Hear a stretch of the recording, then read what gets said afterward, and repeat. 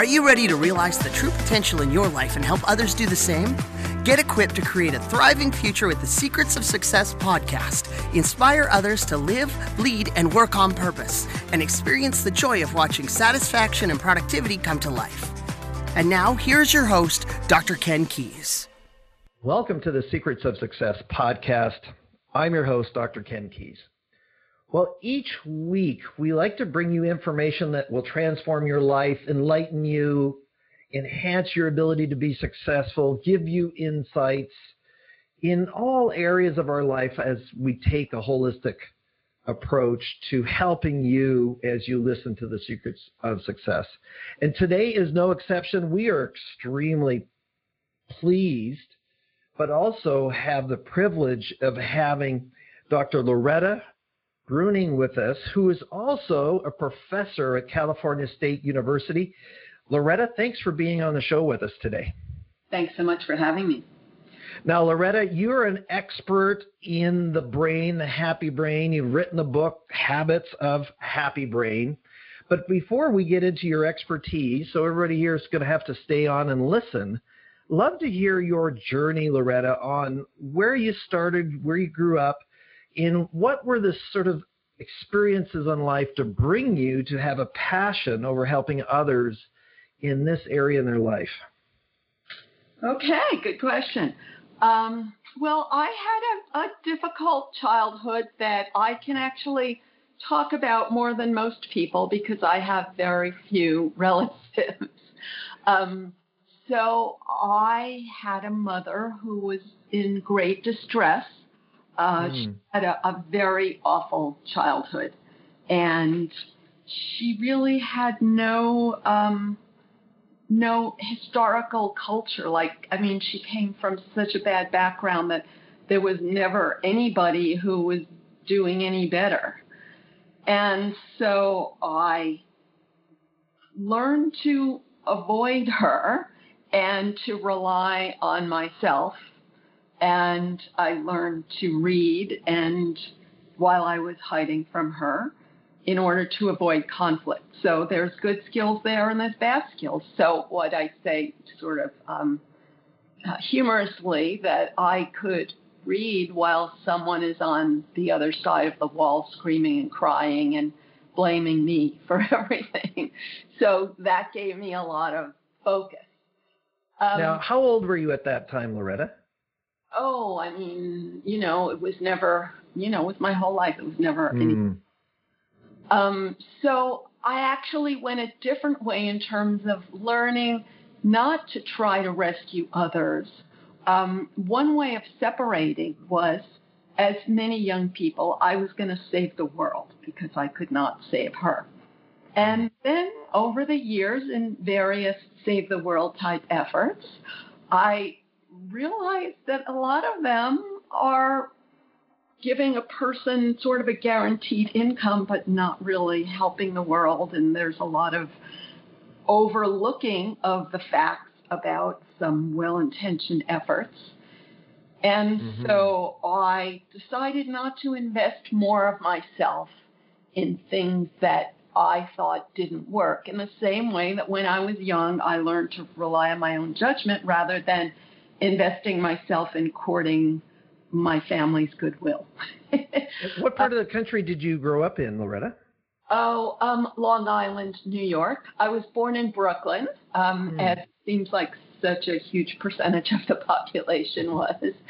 And then I lived in New York until I moved to California later on. Okay, great. So now you're enjoying the West Coast versus the East Coast. Great. So you're doing these, you're really filtering through sort of these helping modalities or mindsets. So what was your journey there? Did you learn to read? What did you do after high school? Did you go to university? I mean, what was, even though you had this environment of really destruction or not, certainly not encouragement, what do you think was one of the driving forces that you were able to overcome and move into these next steps? Well, again, it's that I had to meet my own needs. A friend of mine used this expression that having trouble at home gives you incentive to push away from the dock. So it was not as if going home was a comfortable thing. It was like the worst fate in the world. So any number of rejections on the job market was preferable to going home. So I was always out there trying, like I didn't have anything to lose. And so I actually did pretty well on the surface in many things. But then on the other hand, I lacked the ability in the workplace to go along with stuff in a way that's expected. So I was very good at getting my foot into various doors and then not doing very well once I got in the door, I would say. And I wrote about this in detail, and I have a new book called How I Escaped from Political Correctness, and you can too. So I wrote the whole story of that. But I did, I got a PhD. I spent a year in Africa, and I spent 25 years as a college professor. Now, you just skipped over a big chunk of your lifetime. So how did you get into university with, obviously the family wasn't going to be helping you. What did you have to do? What were some of the characteristics and traits beyond what you've already shared with the audience that you really were embracing to get into school and then actually have study skills to be successful to go to the doctorate level? Yeah, this is really interesting. First, I'll tell you a story, and it's in the book. When I was a junior in high school, I didn't even dare to think about my future because my mother vetoed everything I suggested. So I was so careful, but I was also so motivated to get out of the house. So I got a part-time job because earning money was like an acceptable thing. I always did whatever I could do to get away from my mother that was acceptable. So doing homework was one thing that was acceptable. So I think on some level that I expanded my schoolwork as an acceptable way to insulate myself from her. And I never viewed myself as one of the smart kids, in quotes, because I was not really socially comfortable and never ended up among the quote-unquote smart kids. And yet, when I was a junior, this guidance counselor called my parents in, and my father couldn't go. My mother went, and he told her that I was near the top of my class. And I was shocked. It never occurred to me. So on the one hand, I wasn't trying for that external reward, but I was building the skills for it just inadvertently because I needed to focus my brain on something positive in a negative environment. So that's what I've done since then, I would say, is really focus on the skills rather than looking for the external approval. And so we'll get into it here in the rest of the show about, the strategies that no matter what environment you are in, that you help people to take charge of that process for themselves. So you go and you get your doctorate. Where did you do your work in, or where did you take your degree? Oh, I went to Cornell as an undergrad, and I got a state of New York scholarship and had a lot of part-time jobs. And then I did my grad work at Tufts, and there's a school called the Fletcher School of Law and Diplomacy, which is one of the network of, it's called Professional Schools of International Relations. And I know that sounds quite a bit different from what I do today. It started with the saving the world idea, and I studied a good deal of psychology and also different cultures. And my interest in traveling the world and learning about different cultures finally led me to understand that the common core of human responses is overwhelmingly similar, both in the past and today, in different countries. The same junk goes on over and over. So instead of getting upset about it over and over, it's more fun to understand it. Well, let's use that as a segue, Loretta, and shift into your book, The Happy Brain. And, you talk about serotonin and dopamine and oxytocin endorphins. And, we've talked about that on our show before. So frame it out for the listeners now. You just made a statement. These things happen everywhere, all over. The human condition has these sort of common things that are going on. And you saw that, you noticed that. But now we can do something about it. Just frame that out before we get into your steps that you have in your book. Sure. Well, in my search, I did a lot of reading of self-help and psychology, and I noticed little bits of information about the animal brain and the link of the neurochemicals that we have to what they do in the animal brain. And that's what made it all so obvious for me. And the animal brain is not designed for you to sit around feeling good all the time. Animals don't have a pantry or a refrigerator to get food from. They don't know where their next meal is coming from. They're constantly searching for rewards, for resources, and that's the job our brain is designed to do. And you're not meant to get the rewarding feeling, the happy feeling, until you do something that approaches meeting a need. That's the way our brain is designed to work. Wow. So let's now transition into, and this would apply to many of the listeners where we can have situations where we're just kind of negative, we're down, and you're suggesting that we can really take charge of this. Take us through the steps that you have in the habits of a happy brain, and just help the listeners to embrace some of these strategies. So at the end of the show, they say, yeah, I can do that. Okay, so your brain is designed to reward you for survival steps, but it defines survival in a quirky way. It defines survival with neural pathways built from past experience. So that means anything that felt good to you before built a pathway that wires you to repeat that, and anything that felt bad to you before wired you with a pathway to avoid that. And mostly it's the pathways you built when you were young that counts, because that's when a brain builds its infrastructure, its superhighway system. So what felt good to you or bad to you when you were young is not necessarily the higher wisdom that you're looking for, but in the state of nature, whatever feels good is actually good for you. So that's how our brains get wired. And when you understand that, then you can understand the conflict, the frustration, and the need to build in adjustments. But more important, why you have such a strong incentive to do something, even if it's not what you want to do, because that's the pathway you have. The other complicated part of this, the quirk of our brain, is that your brain was naturally selected to promote your genes.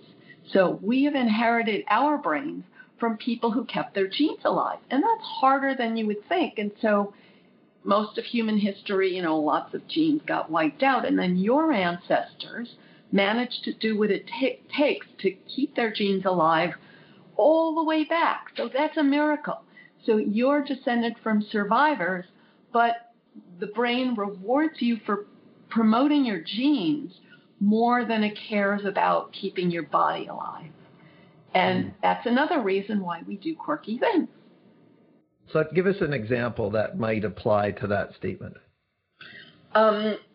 So I could give a simple example in the monkey world to start with. So a little monkey, animals leave home at puberty because it prevents inbreeding. And they don't consciously think that, but natural selection built a brain that avoids inbreeding.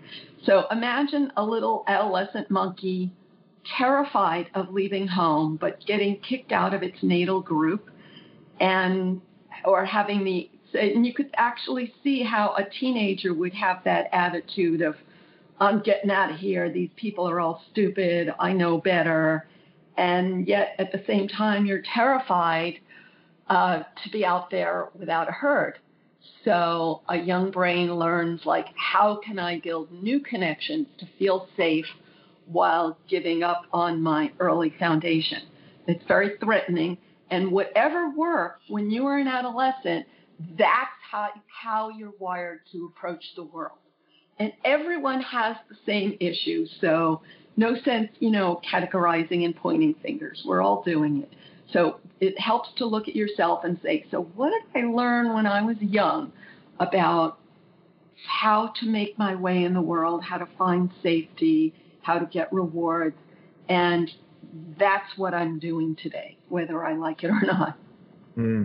So that really becomes that subconscious driver, or drivers, plural, for us as far as how the past goes. There's lots of research, Loretta, and interested in your take on it about what age we are anchored by. There's some that say by 12, some are saying by 8. Is there an age they say that we've really accumulated a lot of these sort of pathways and patterns? Yeah, I'm so glad, though, to hear you say 8 or 12, because what I'm hearing is 25, and I think that's very harmful. Like the idea that kids can be irresponsible until 25 and then they're suddenly going to change. That's a lot of this information is coming from people who are selling something, and they do not have your best interest at heart. They have the best interest of the theory that they're selling. So what counts here is a substance called myelin, which coats neurons the way an insulated wire is coated with plastic. And that makes some of your neurons super efficient, 100 times more efficient, and just like a wire. So myelin in the brain is abundant before age 8 and again during puberty. So anything that happens to you before age 8 and during puberty, anything that happens to you repeatedly and emotionally, that's what builds the superhighways of your brain. Now, you're not conscious of these highways, but when you use myelinated pathways, things come to you so effortlessly that it feels manageable and it feels true. When you depart from your myelinated pathways, you feel like, oh, I'm not sure this is right. I'm not sure if you could do it, if I can do it. So that's why we default so easily to our foundation that we built before age 8 and during puberty. Well, there we go. So both timelines kind of fit. Yeah. That we were talking about, and that's interesting information. So now I have these conditions. What are some of the steps now that you are going to teach us, doctor, as far as I want to change, I want to adjust, I want to be happy in a negative situation? So what are those steps that the listeners can start to consider? Sure. So you can build a new pathway. I call it blazing a new trail through your jungle of neurons. So imagine you're in the Amazon jungle and you want to take a new trail instead of going on a highway that already exists, because the highways go to these yucky cities and that's not where you want to go. So you try to blaze a new trail, and it's very hard. Like just taking one step is a tremendous amount of effort. And then if you go back to that trail you blazed the next day, it's all grown over and your effort was for nothing. But if you blaze the same trail every day for 45 days, a new pathway will establish, and then you can flow, and then it'll start feeling more normal and natural to take that path. So how can you do that? Well, first, you have to be very specific about the new behavior you want. Don't expect to change the whole world, but just think the first thing, what would I like? And I can help you design that. And then when you decide that you're going to take a step toward doing that every day without fail for 45 days. And it's not going to be some huge step, but some small step that you're sure you can do.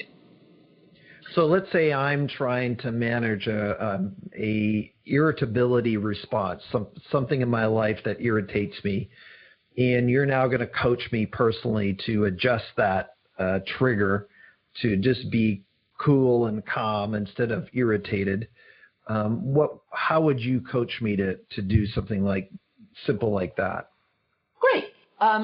So when we stimulate our happy chemicals, it shifts us away from our unhappy chemical, which is cortisol. So cortisol is the perception that you're facing a survival threat. And in the animal brain, disappointment is a survival threat for reasons we can explain. So we can feel like our survival threat is threatened all the time. We're never going to be free from that feeling. So it's useful to look for a way to stimulate your happy chemicals, although not to constantly chase them and expect to be in a state of ecstasy all the time either. So it's better to understand what stimulates the happy chemicals. So if we start with dopamine, dopamine is the good feeling that you're just about to get a reward. So if you imagine a monkey sees a piece of ripe fruit in a tree and has to make a lot of decisions to get to that tree, and it takes a huge investment of effort. So when a monkey finally gets there and is just about to grab that fruit, so every step along that way stimulates dopamine. And that's the good feeling we have when we believe that we're approaching rewards. Now, when you have an irritability response, it's because you've noticed something that seems like it's going to block you from getting rewards. And in your mind, you're giving that person or thing like the power to block you. It's like, oh my gosh, I've climbed toward this fruit and now I'm not going to get it. So the alternative is to imagine that you're in a tree full of mangoes and there are lots of different ways to get different mangoes. And if you don't get one, you'll get another. And one way or another, you'll get them, rather than investing that other person with the power to threaten your survival. So creating the positive image of one thing I always do, I never take a step until I have a plan B. So it's like, okay, I'm going to do this, and if it doesn't work, I'm going to do that. So then I don't feel like a disappointment will undermine my survival, but a disappointment will just shift me to the plan B that I already have confidence in. Oh, excellent. Excellent. And then as we continue down your steps that you have in the book, what are the next ones that you would like to share with the listeners? Well, let's talk about the other happy chemicals. So we often hear about survival needs, and alas, it's much more complex than people would like to think, because animals have a lot of conflict in their social groups, and our brain chemicals are inherited from earlier animals, as are the structures that control our brain chemicals. So dopamine is the feeling that you're about to get a reward that meets your needs. And in the modern world, your physical needs are so well met that we tend to focus on survival needs. But that can lead a person to sort of obsess over survival needs and feel like their survival is threatened by a social disappointment. So that's what becomes the problem. So instead, let's focus on the positive that we can wire in. So we have two different survival needs, the oxytocin and the serotonin. So oxytocin is belonging to a herd.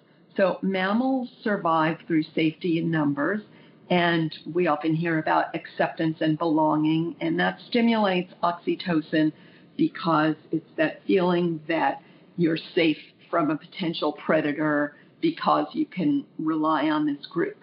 Now, in a state of nature, you don't release oxytocin all the time because it would be dangerous to trust something that's not trustworthy. So your brain is making careful decisions about when to trust. And also, your brain would rather be leaving the group and seeking greener pasture than sticking with the herd all the time. So we always have difficult decisions to make. We want to enjoy oxytocin by having acceptance and belonging, but then we want to enjoy dopamine by seeking greener pastures, and we want to get away from bad group members who get on our nerves.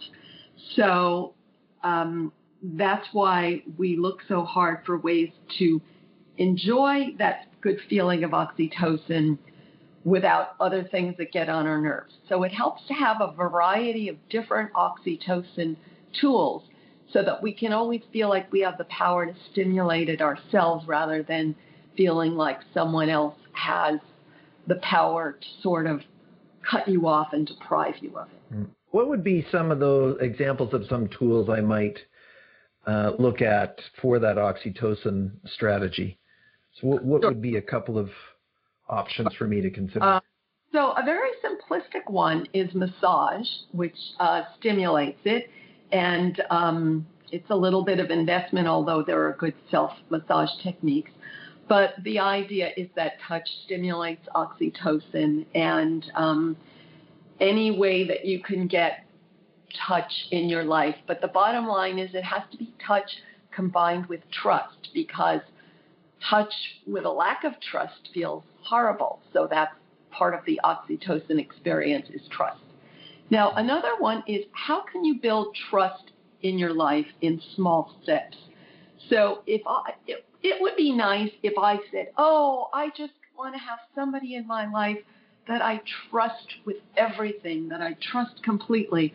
Well, that sounds nice, and maybe it seems like everybody else has that on television and in the movies. But, you know, I looked for it for years, and in reality, I never found it. And then I thought, duh, this is the child's view of life. A child wants to have some force that I can trust absolutely, somebody who knows better than me about everything, but it's just not realistic. So instead of kicking myself about not having that, I can reward myself, I can applaud myself for having a variety of different resources in my life. So when something goes wrong, I say to myself, who do I know whose opinion I would trust on this one issue? I may not trust them on other things, but maybe I would want to listen to them on this issue. And then I'll think of 3 people, so I don't have to maybe feel like any one person's judgment overpowers my own. So that's an example of being a healthy, responsible adult while still having oxytocin. I'm not sure if you were aware of the research where they were talking about if you have a hug with, let's say, a family member, or I'm hugging my wife or whatever, is that if that hug lasts 20 seconds or more, then you start moving into the oxytocin range. Yes, I do hear about this, and it is good. However, I feel like that so much of, excuse me for using this expression, so much of the touchy-feely research that comes out of academia overlooks the fact that if you are in relationships that you are forcing yourself into because you're told that you should, and you really have bad feelings about those relationships, I think that creates such an internal conflict that I would like to help people understand and manage that internal conflict, rather than feeling like, well, something must be wrong with me because I've hugged my partner for 20 seconds and yet they still get on my nerves. You know? And your response to that, so you're meaning, well, yeah, what you're suggesting is with anything forced is going to negate the oxytocin response. Well, no, because we do have to force ourselves, because we do need it. But it's important to know that my neural pathways are built from my life experience, and your neural pathways are built from yours. So each of us is going to see the world differently. So in order to have trust in our lives, we have to define trust in a way that has healthy boundaries that says, just because I trust you, I don't have to substitute your judgment for mine. So my judgment about my life is okay. Your judgment about your life is okay. And we can trust each other and still respect each other's ability to not agree with each other on everything. We don't have to agree with anyone on everything. If we look for that, again, we can say, well, that's natural to want someone you agree with on everything. That's natural because our brain is built in childhood. But we're not going to get it, so we're better off understanding why instead of mourning that all the time. This is the coming of age. Okay, well, thank you for that. That's a great clarification. So what is the next steps on that? I know you also mentioned serotonin. Yes. Is that next in our process here, or endorphin? Yes. Yes. Go ahead. So serotonin is the difficult one that no one talks about. So studies done in the 70s, 80s, and 90s. Well, first, for millennia, humans have lived alongside animals, and humans have known that animals were quite nasty to each other. And in addition to being nasty and violent, they're also quite hierarchical. They're status seekers. Now, this is so uncomfortable and so conflicting with the academic worldview that peace and love and harmony and equality are the state of nature, that all this research was just ignored. And now, if you mention it, you're just ignored. So I was fortunate that I could take early retirement, and I decided, instead of seeing these people as gatekeepers, that I would just say what I thought while I still had some electricity in me. And so I was fascinated to see that animals have constant conflict for the one-up position, because the one in the one-up position gets the food and the mating opportunity. And when you get the one-up position, your brain releases serotonin. You could say it's your reward for assertiveness, for asserting yourself. And the bottom line is that it's not aggression. So it doesn't mean we should be aggressive, but it means that when you assert yourself and prevail, that you feel good, serotonin is released, but it only lasts for a few minutes. And that's why we're always looking for a way to stimulate more. Now, we can drive each other nuts as a result, and I'm not saying we should be this way, but in fact, we are this way. So if we don't get it, then we're going to always be mad at other people for doing it to us. We're going to feel like people are doing it to us because we don't realize that we're doing it too, because we want the serotonin too. So then what's my strategies around it? What are you teaching us to kind of manage this interaction of serotonin then? Sure. So it's very difficult in daily life, which is why so many people think they can get this feeling out of a pill bottle.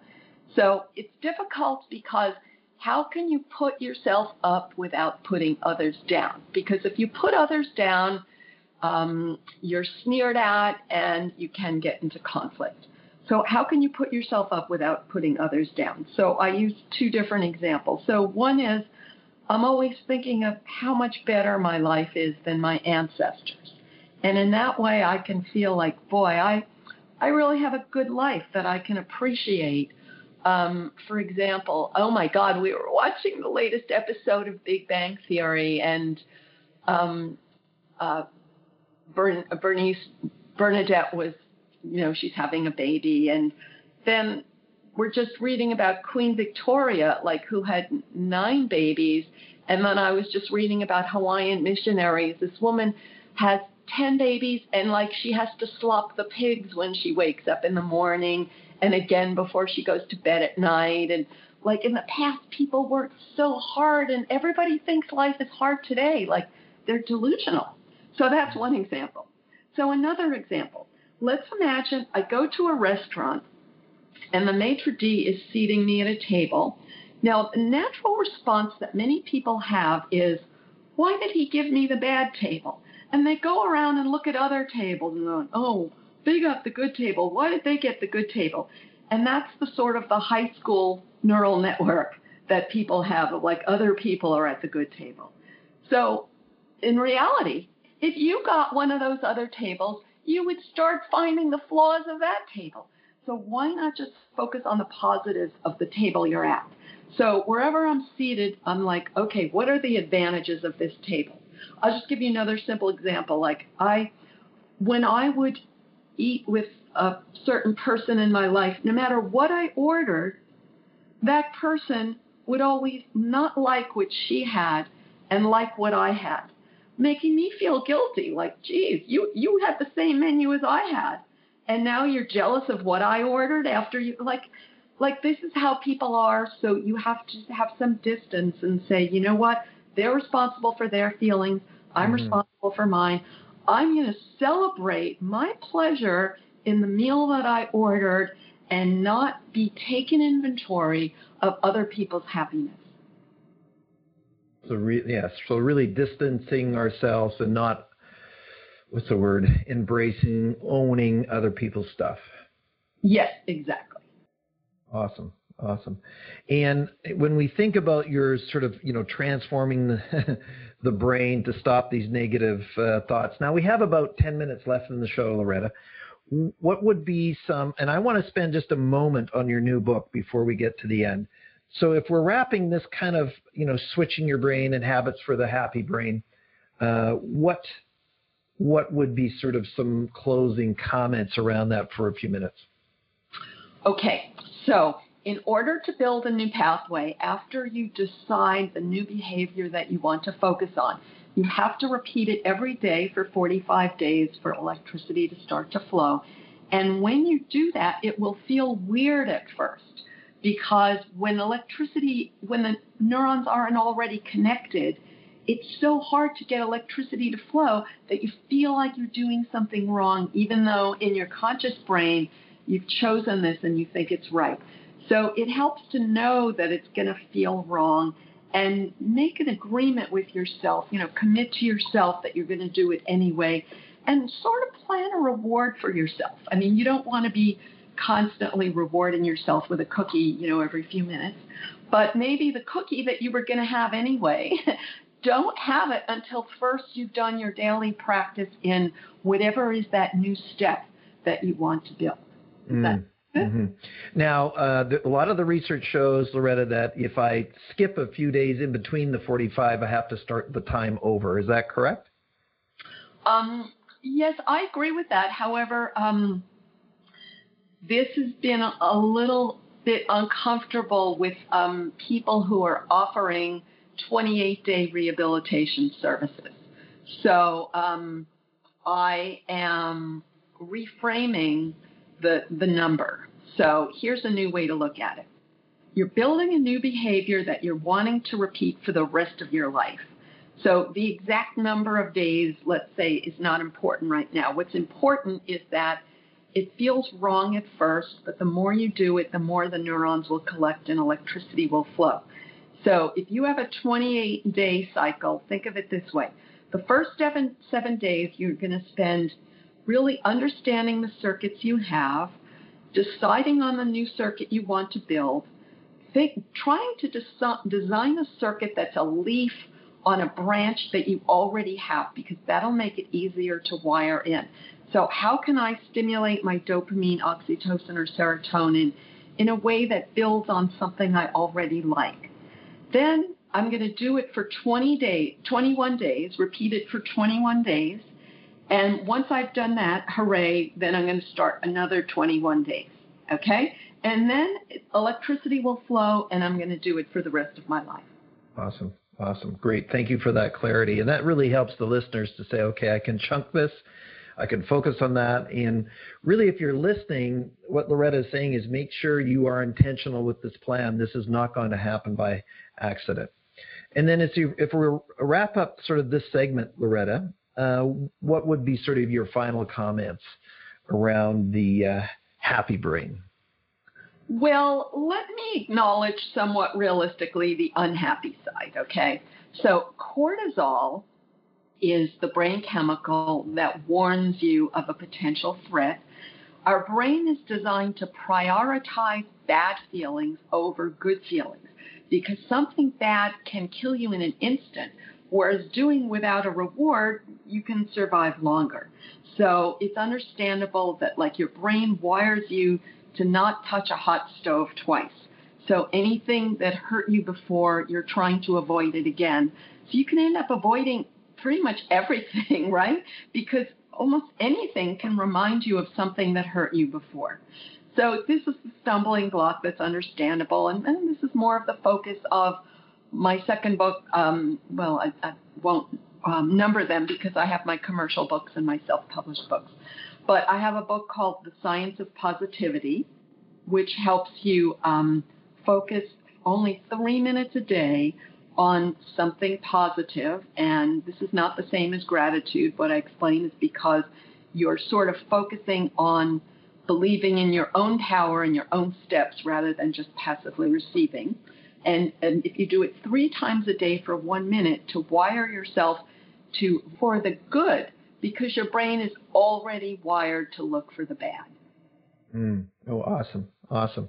Now, before I forget, Loretta, and I never forget, but how, if the listeners want to get a hold of you, before I just want to spend a few minutes with your politically correct new book, how might they get in touch with you if they want to learn more about your work? So my website is innermammalinstitute.org. Lots and lots of free resources there and lots of different ways to contact me. Awesome. And you're on LinkedIn as well, and so if people want to look you up there. And your last name is spelled Breuning, and first name Loretta. So you should be able to find her there and reach out for us. Now, Loretta, you've got this new book on political correctness. If you can capture that in about 3 or 4 minutes, what are you sharing with us in that? Sure. So I have 2 self-published books. That's one of them, How I Escaped Political Correctness, and You Can Too. And I have another self-published book called I-Mammal, Why Your Brain Links Status and Happiness. So they both focus deeply on the biology in the animal world of our emotional responses. I-Mammal has a lot more animal examples, and political correctness helps us understand how our political thoughts and expectations have a biological nature. So each of the happy and unhappy chemicals we talked about is very much offered to you by political correctness. So, for example, we talked about acceptance and belonging. So political correctness is a fast, easy way to get that. Oxytocin, now serotonin, political correctness is a fast, easy way to put yourself in the one-up position by making accusations about the morality of others. Political correctness is a fast, easy way to relieve cortisol because it tells you all your problems are caused by X, and we're going to fight X together, and everything will be great in this new utopia. What about dopamine? Political correctness offers you rewards. It says, just follow us, do what we say, and then you'll get all the rewards. So you don't have to rely on the frustrations you may have had about your own rewards. Mm-hmm. So I was tempted by this path like everyone else. It was completely surrounding me, especially because I built my world, let's say, on my teachers more than my family. And this was the only acceptable thought process. And I'm sort of ashamed to think about how I not only sucked it in, but I pushed it onto my students and my kids. So then one moment, I realized that I was actually lying to make the world fit the politically correct worldview, which is effectively that the good guys are all good and the bad guys are all bad, and you're not ever allowed to see any facts that don't fit that template. And when I saw that, I was willing to lie to make it true, and I was terrified of not doing that because there were a real risk of being ridiculed, shunned, and attacked.